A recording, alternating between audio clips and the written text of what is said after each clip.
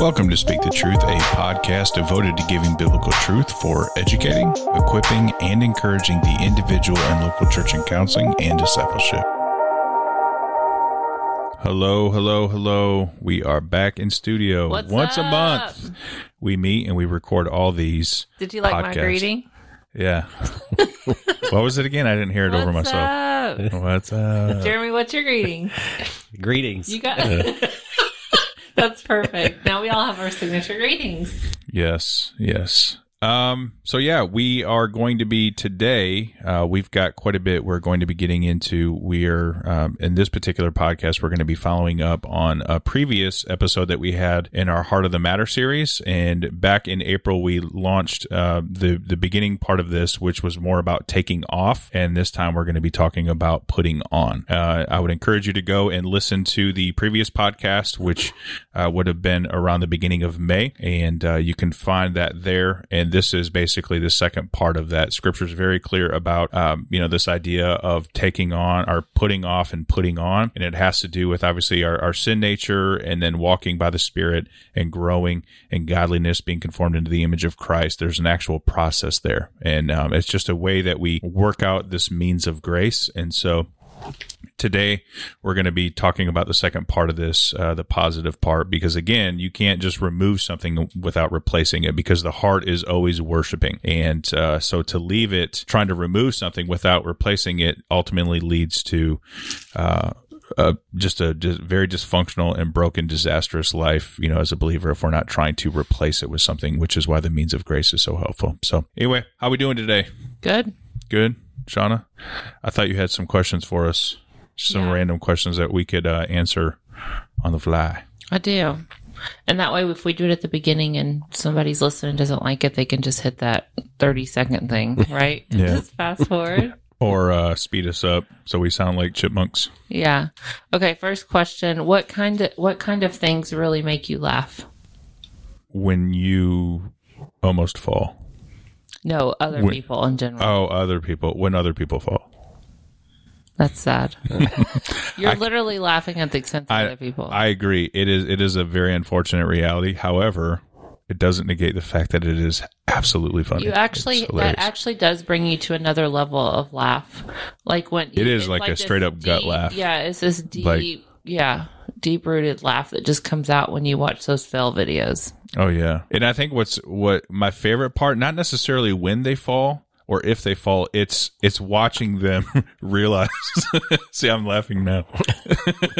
But it's like when they're walking and they trip up and they realize, oh my goodness, and they're like trying to figure out how to keep their footing. It's just the funniest thing because it was so like they didn't realize it and it just happened so quickly. It has to be the accident fall, not the ones that are like doing something stupid fall, right?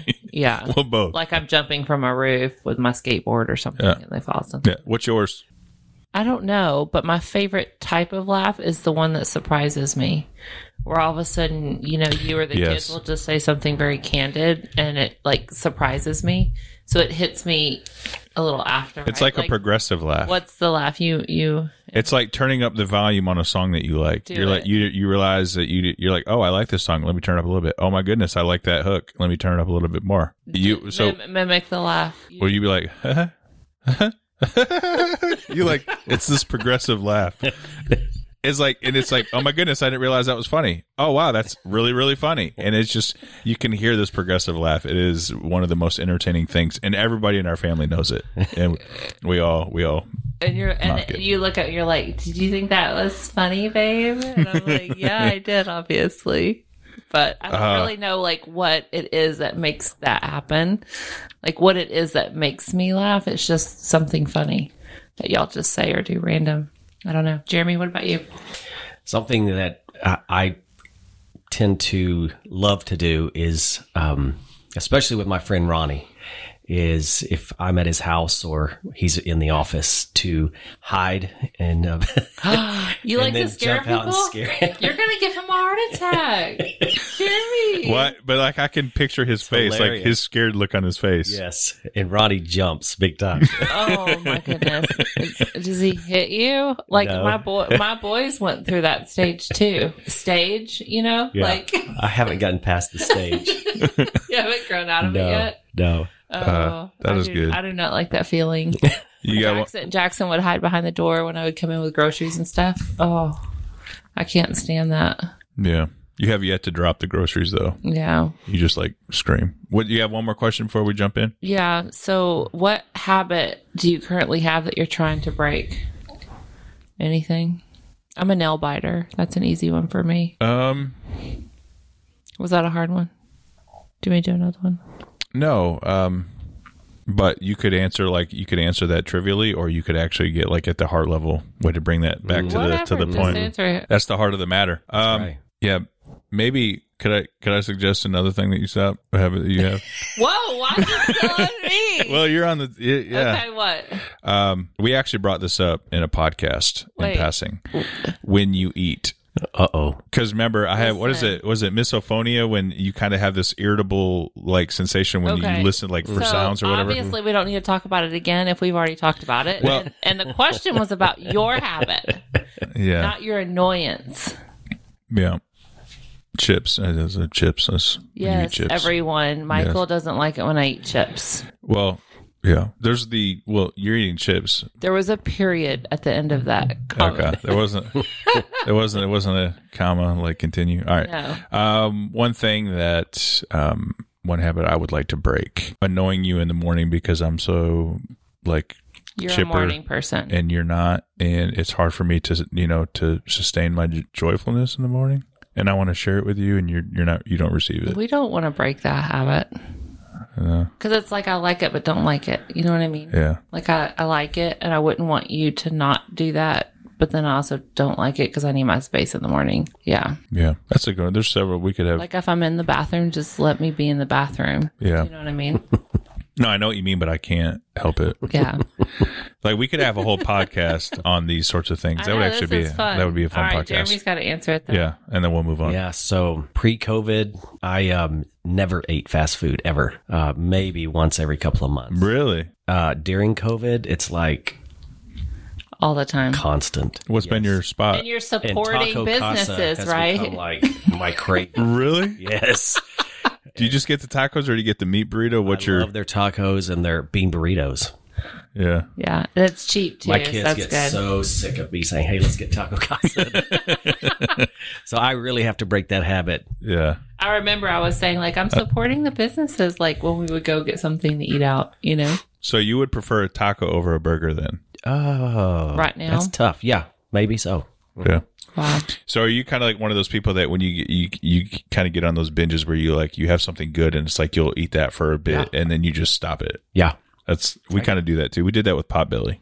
Mm-hmm. Oh, that's true. That was really good. Sandwiches. Yeah. All right. What's the last show you binged watch? The last show,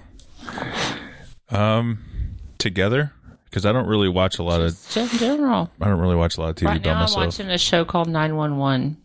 So it's like showing emergencies and stuff.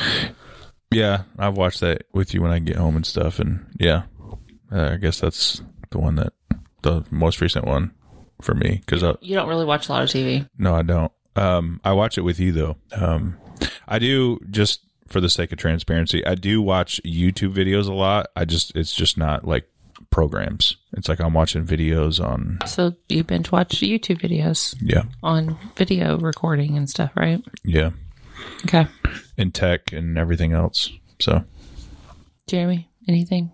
Yeah. So several months ago, I started watching and hearing about this show called Stranger Things on Netflix, and sat down to watch one episode, and I wasn't feeling very well that weekend, and so just gave myself an excuse and sat there and pretty much watched the whole thing. Yeah, right. Start to finish. Yeah. Yeah. That's good. We should do just a whole podcast on this. Let's label this podcast just get to know the team. Or how would you answer these questions? And that'd be the series. Yeah. That'd be really fun, right? Hey, and you know what? For our counselors out there, listeners, these are things that could help with, if you're trying to go on dates and you haven't been out on a date with your spouse or just any relationship, it's a good way to answer questions and get to know each other pretty well. Yeah. Or like family time. So we have our kid, my son and his friends come over every Sunday night, and I cook them dinner, and we'll either chat or play games with them a little bit, and then we leave and kind of give them their space or whatever. And Anyways, Michael's doing his eyebrows up and down. I'm trying to change the way that I usually look at you. I'm trying to redeem it. Anyway, we have this where I have this bowl of questions, and they'll pull out a question and we'll answer it. It's kind of fun to get them to think in that way and just to hear some of their answers and stuff. But yeah, this is actually really good. Okay, so if you had to rename yourself, what name would you choose? This is the last question, right? No, let's make a podcast out of this, and then we'll do the heart of the matter the next round. We've sort of already announced it. Yeah. Okay, fine. I would name you. What? I missed the question. What was the question? Bradley. Oh. Names or I can't help but Brendan. think that Brosnan. No, not English.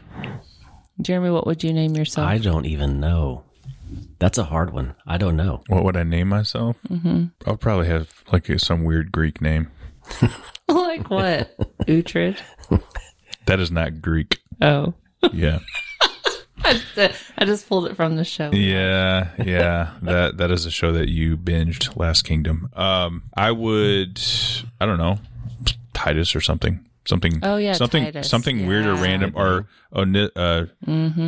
oniferous or something like weird. Titus would be a good name. I like that.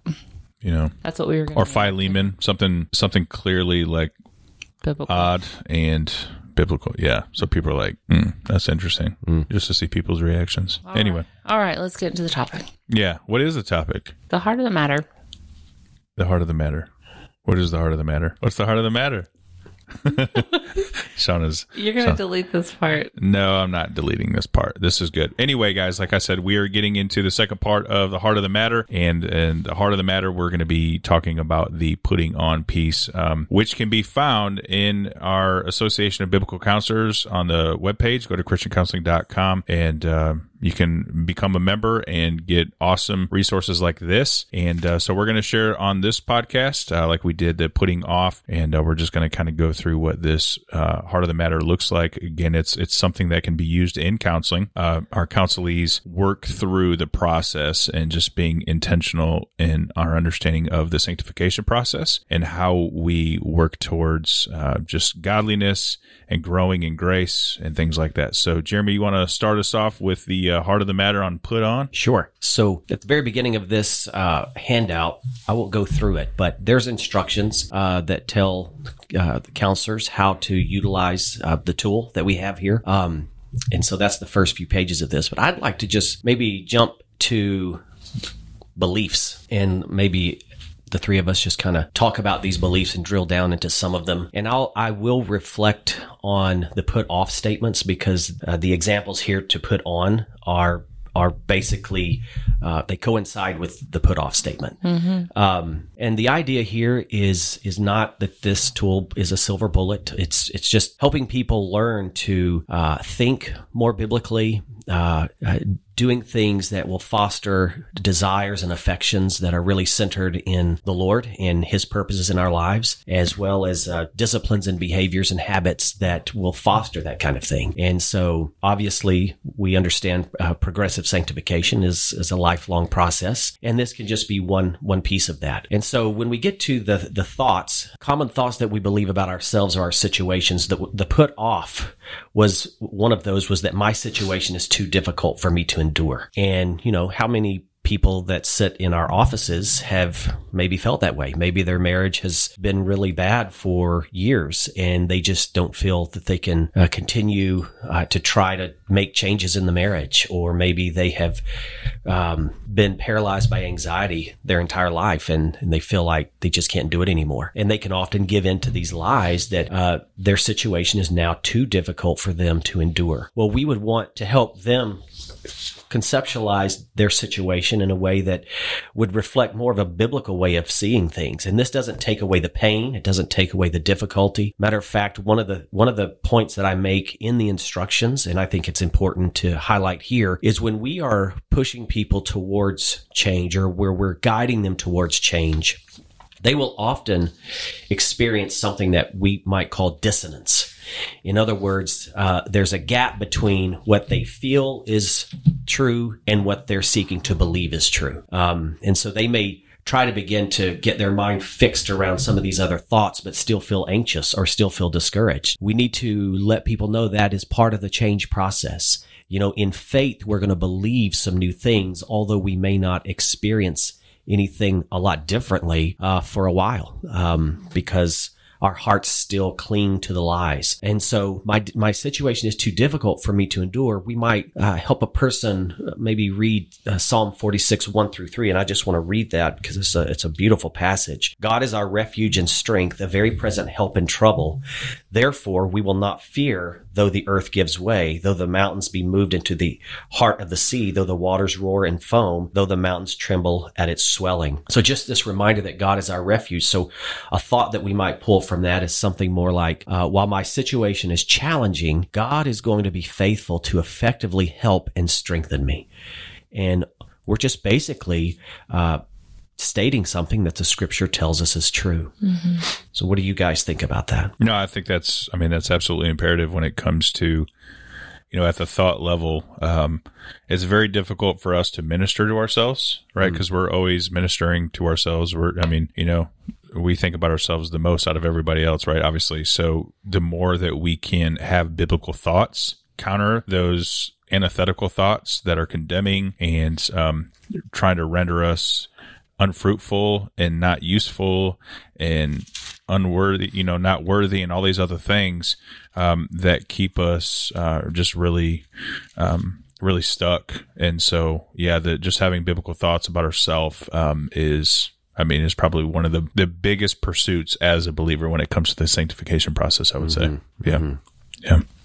And so another example of this, if a person comes in and a very similar statement, and they may believe that their situation is impossible to resolve or is going to be impossible to resolve. And one of the tricks there is that sometimes they can put their hope in the resolution. And we want to be careful that their hope isn't in the resolution, even as they seek resolution to the issue. Exactly. Mm-hmm. And so maybe a better way to come at that kind of a thought would be that there is no situation too difficult for the Lord to resolve, and we will seek to glorify him in seeking resolution. But ultimately, we will seek to trust God's purposes in him, either resolving or not resolving the issue. We see in 1 Corinthians 10:31 that all of life should be centered in the glory of God. Whether you eat or drink or whatever you do, do everything to the glory of God. And so as we're seeking to resolve difficult situations, we want to make sure that our telos, our ultimate aim, is God's glory, and not get too caught up on whether or not the situation resolves immediately or within our time frame. And then Proverbs 16:9, just a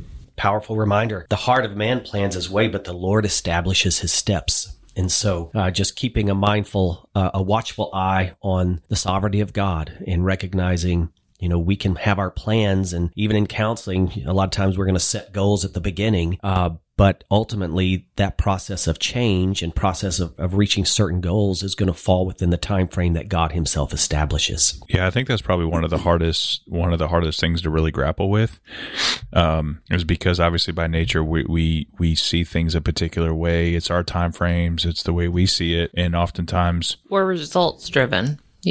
Right. And we're asking God to remove something or to act at a particular time. And sometimes God answers those prayers, but more often than not, he doesn't, or it's deferred because he's accomplishing something other than what we realize he's doing. Yes. And that's always the hardest part when it comes to our thoughts, because we look at it differently. We can't see what he sees, which is why, again, going back to the point of having those biblical thoughts about ourselves, is being able to rightly see how God works in us. It becomes far more encouraging than discouraging. It's just trying to help those people get there. That's the work, obviously. Mm-hmm. And that's not just yourself, but also those that you're supporting and encouraging, right? So if my spouse is struggling in this particular way, or this situation's happening, it's not just us, but also how are we putting on, good, healthy thoughts that are grounded biblically for them as well, which I love your title, Jeremy, where you say biblical thoughts to believe in faith about my situation and others. Mm-hmm. So even if we don't see it, or the results right away, that we know that God is at work, and we can be, founded in that particular trust, right? Yeah. Or grounded, I think is a better word. That's good. Yeah, and I think the whole purpose of kind of addressing our thought life is really an issue of exercising faith in what Scripture says versus our short-sighted, finite, sometimes egocentric perspective. Yeah. And so that's really what this whole thing is designed to do. Another terrible thought that people who are struggling, either with sin or with suffering, that they often adopt as their gut level belief is that God is detached from my situation. And I can't imagine a more frightening, terrifying, depressing, despairing thought in the midst of struggle than that God is detached. So we would want to help a person very sensitively, right? I'm not going to tell that person, shame on you for thinking God is detached. I want to enter into that struggle and maybe just talk through scripture like Hebrews 7:23 through 25. Let me turn there.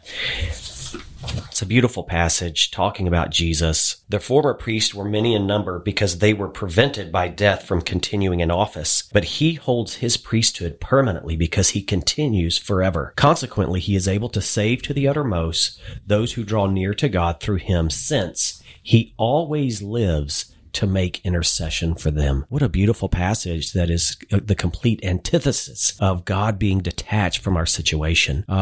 The writer of Hebrews reveals to us that Jesus himself, he lives, he has a passion, he has a zeal every single day to intercede for his people. And so maybe helping a person formulate a thought that is more aligned with that, such as, my pain influences me to feel God is absent, but that cannot be true. He is actually my refuge, always present to help me in difficulty. Jesus actually lives to constantly intercede for me. And again, there may be a struggle with truly believing that, and part of the counseling process isn't just to throw these thoughts out there in a trite way and just kind of mechanically assume the person's going to believe.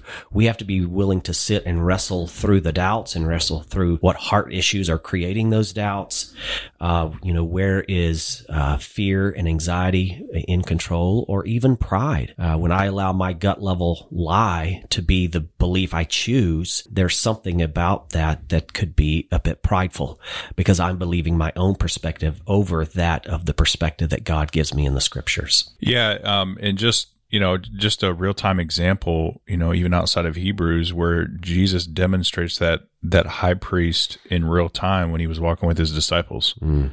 And when Jesus was with Peter, where Satan's actually demanding to sift him like wheat, and he was actually demanding in the actual text that Satan was demanding to sift all of them, but then he specifically asked for Peter. But Jesus says, verse 32 of Luke chapter 22, "But I have prayed for you that your faith may not fail, and when you have turned again, strengthen your brothers."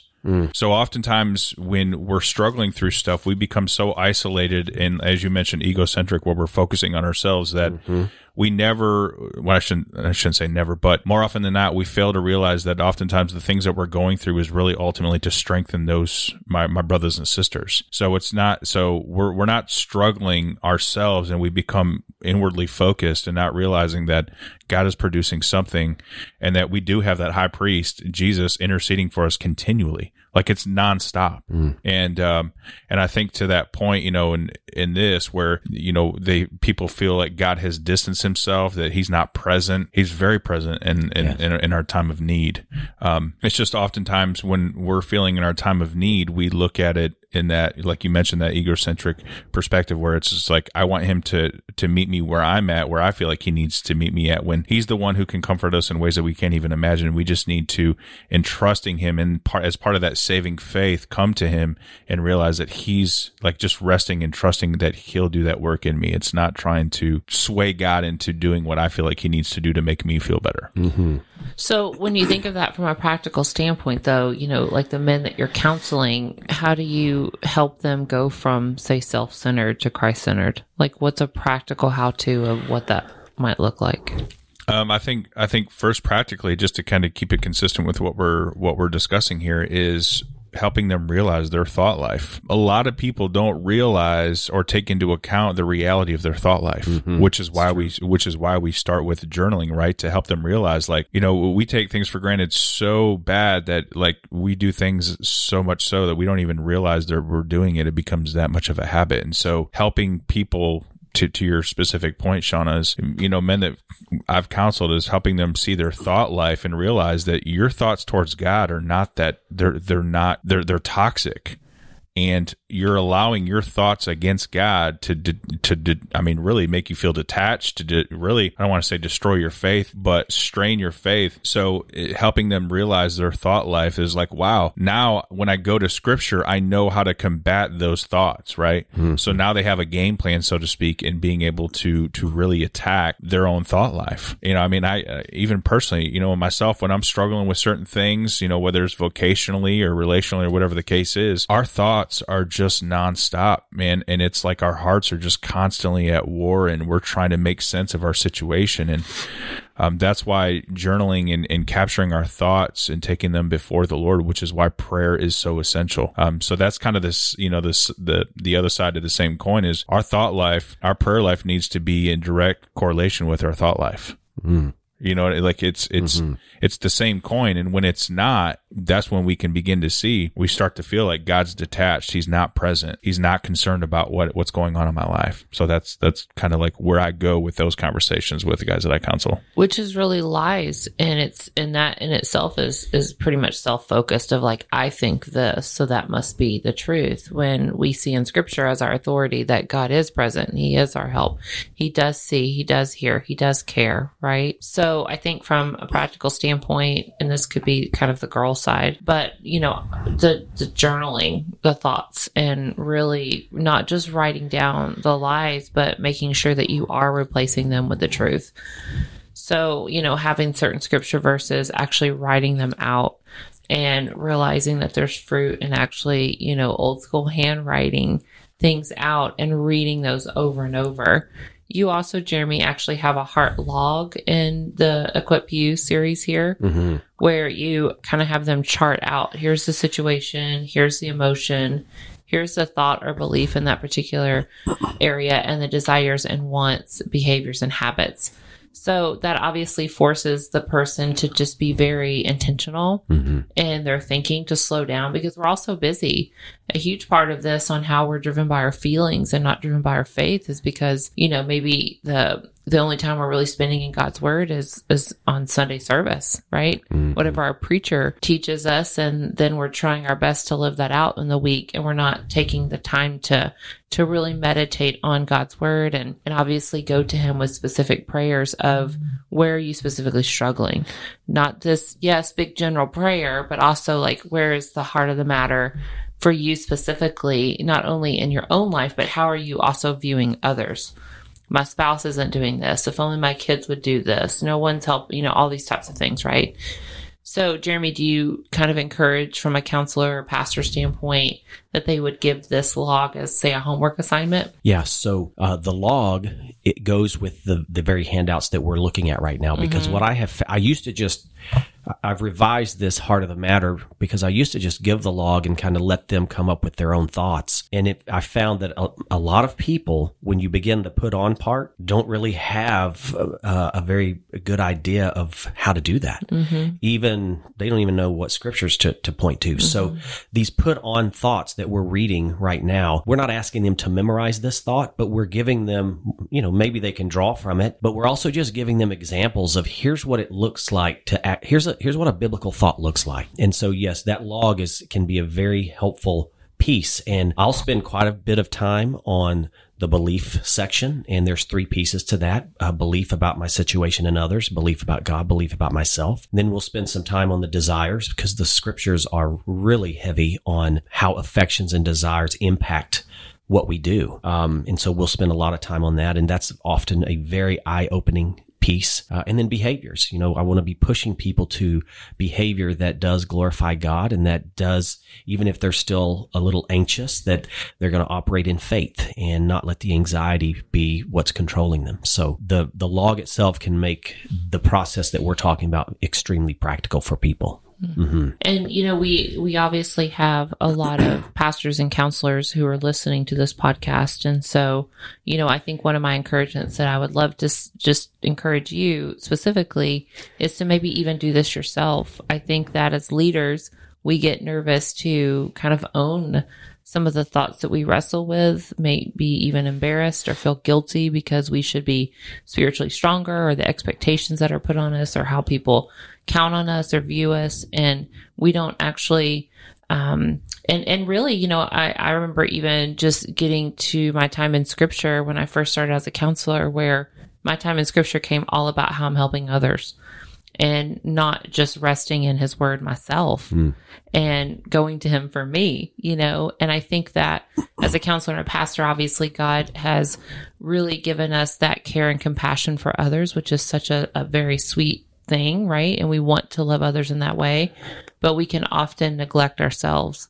And so, you know, you might want to print this this series online and actually do it yourself, men and women, and then, you know, through that work, obviously reach out, have others help and pray for you specifically where you're struggling. But then you'll also even be able to greater relate and use this as a tool as you help others. So yeah, you would almost be doing yourself a disservice to offer this up and you haven't done it and applied it yourself, because it comes through in the way that you counsel. You know, your posture is different because you've experienced it. It's one thing to instructionally, you know, hear and know something. It's another thing to experientially, you know, have something like that. And then you have to experience this, you know, so I would, Shauna, to your point, if you haven't done that, print it off, go to christiancounseling.com, become a member, and, you know, get these resources, because it would not only help you personally, but it would help in your clients as well, or your counselees. So, and then also too, just lastly, because we want to wrap up here, you know, just thinking about the thought life, you know, obviously our feelings, that ultimately leads to our behaviors. We mentioned this in the last podcast where we talked through,